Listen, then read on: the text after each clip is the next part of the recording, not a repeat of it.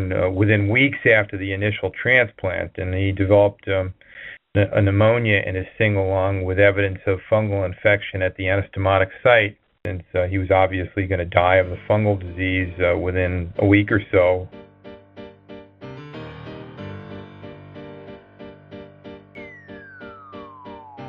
Hello, and welcome to the Breathe Easy Fellow podcast, hosted by myself, Dominic Pepper.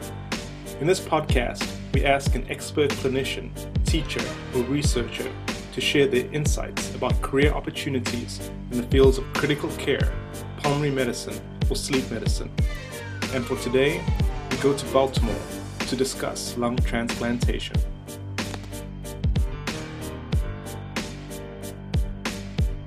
To me, it's not a job.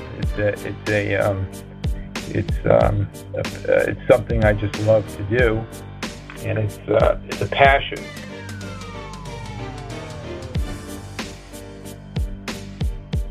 Would you like to introduce yourself? Yeah, sure. Aldo Iacono. I'm a physician.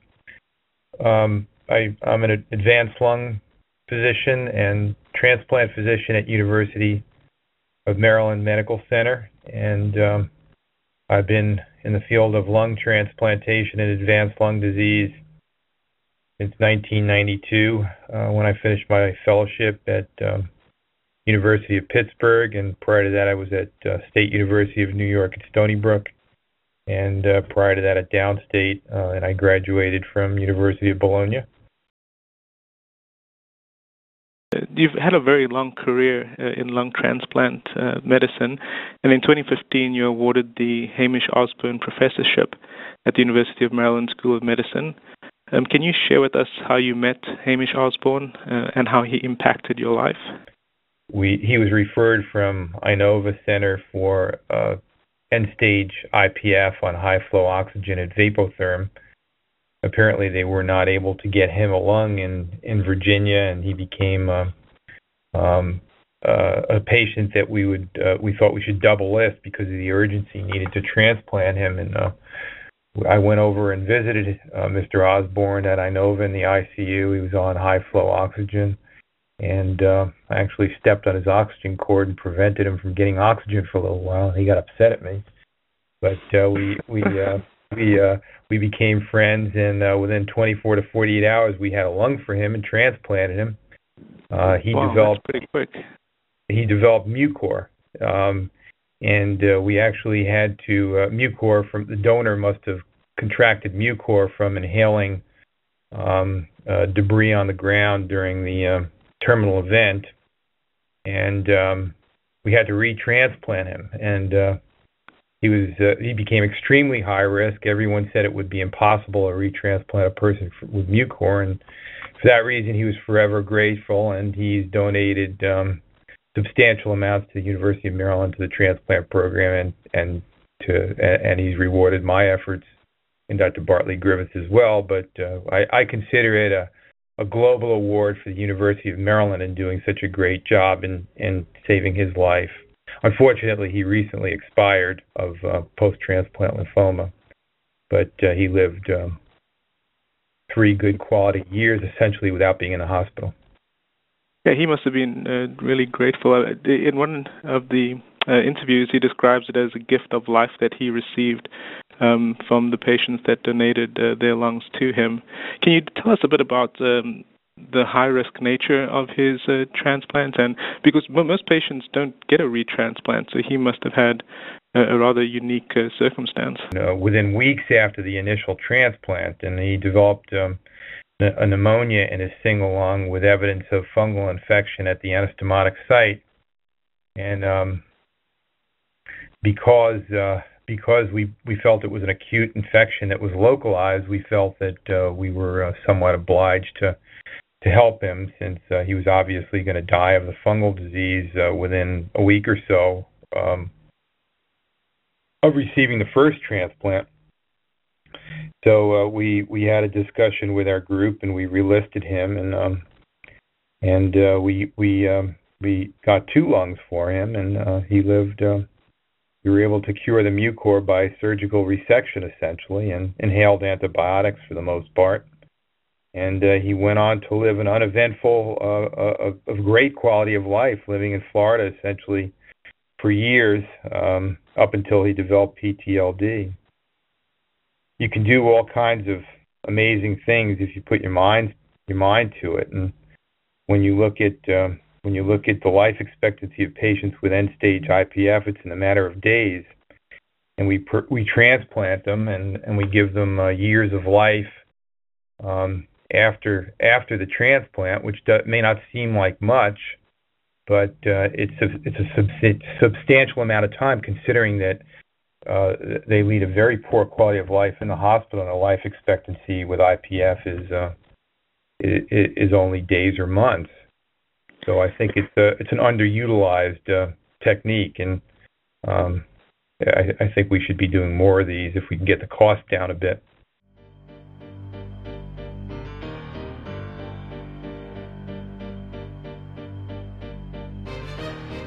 Now you're considered an expert in the field, but back in the early days, I mean, as a resident or a fellow, what made you get into lung transplants, and what made you passionate about it and pursue it as a career? Dominique, I enjoyed critical care, and in the early 90s, late 80s, the AIDS epidemic was full blown. There was no treatment for those patients. They usually died even of pneumocystis pneumonia or other types of pneumonias, respiratory disease. And the unit was the ICUs were usually full of patients with end-stage lung disease, predominantly COPD. I don't think we really recognized IPF as being an entity back then. We probably thought it was more of a pneumonia of unknown etiology, and it got to the point where I became excited about trying to save these patients' lives, because they all died. And I had personal experience with people I knew and friends and relatives who would die of lung disease for a variety of reasons. And at that point in time, I said, well, perhaps this lung transplant thing is not such a bad idea, and I should learn more about it. So because of the poor prognosis, many of these patients, and that really hasn't changed to a big extent. The AIDS thing has, but end-stage lung disease remains a real burden for patients and society. You mentioned that the prognosis hasn't really changed. The median prognosis is 50% will be alive at 5 years. Why do you think that is? Well, we're trying to change that. I've been trying. We've all been trying. So that's a good point. The prognosis with IPF is bad. It's a couple of years after the diagnosis. The outcomes after transplant are about 50% survival at 5 years. So not too much better, a little bit better. But hopefully we can make some gains. There's been improvements, as you know, in the post-operative outcomes, so that the surgical technique is improved, and the early ICU care is certainly improved to that, and this certainly affects Kaplan-Meier curves. But when you look at long-term outcomes, they're still poor, and most patients die of either chronic rejection or complications associated with their immunosuppressive regimen and the toxicity, that is cancer or infection. So it's about 30% who die of complications of immunosuppression, renal failure, or being overly immunosuppressed, and infections. 30% die of chronic rejection, and cancer is also a major cause of death in a large number of patients. So there's a lot of room to improve, and I think we will as time goes on. I think what we need to do is cohort data, like the IPF Foundation is doing, and try to get a larger database from multiple larger centers in the United States and Europe, and assess outcomes and diverse practices, and try to come up with regimens that are more successful. that would be a step forward. And then there are some novel treatments that we're using that may enable us to lessen the need for systemic immunosuppression, I'm hoping.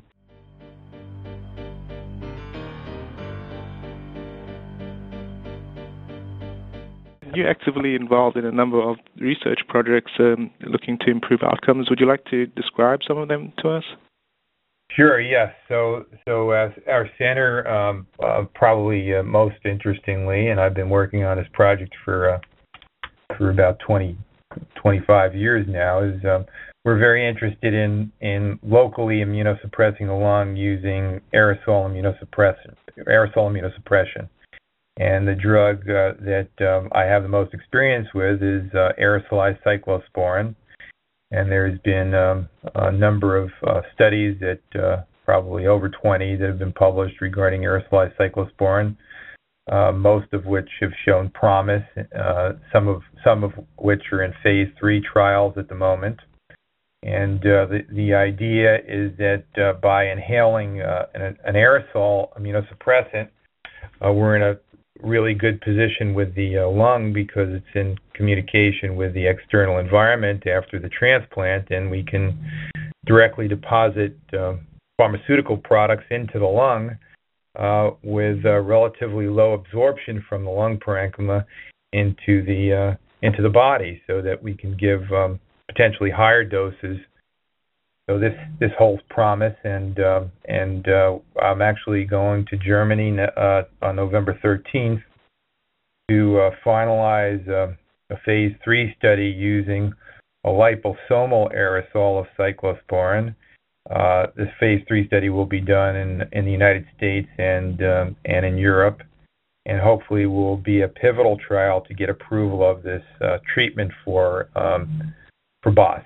You're involved in a lot of clinical research and teaching responsibilities. I see you've mentored over 50 the clinicians who have gone on to do great things.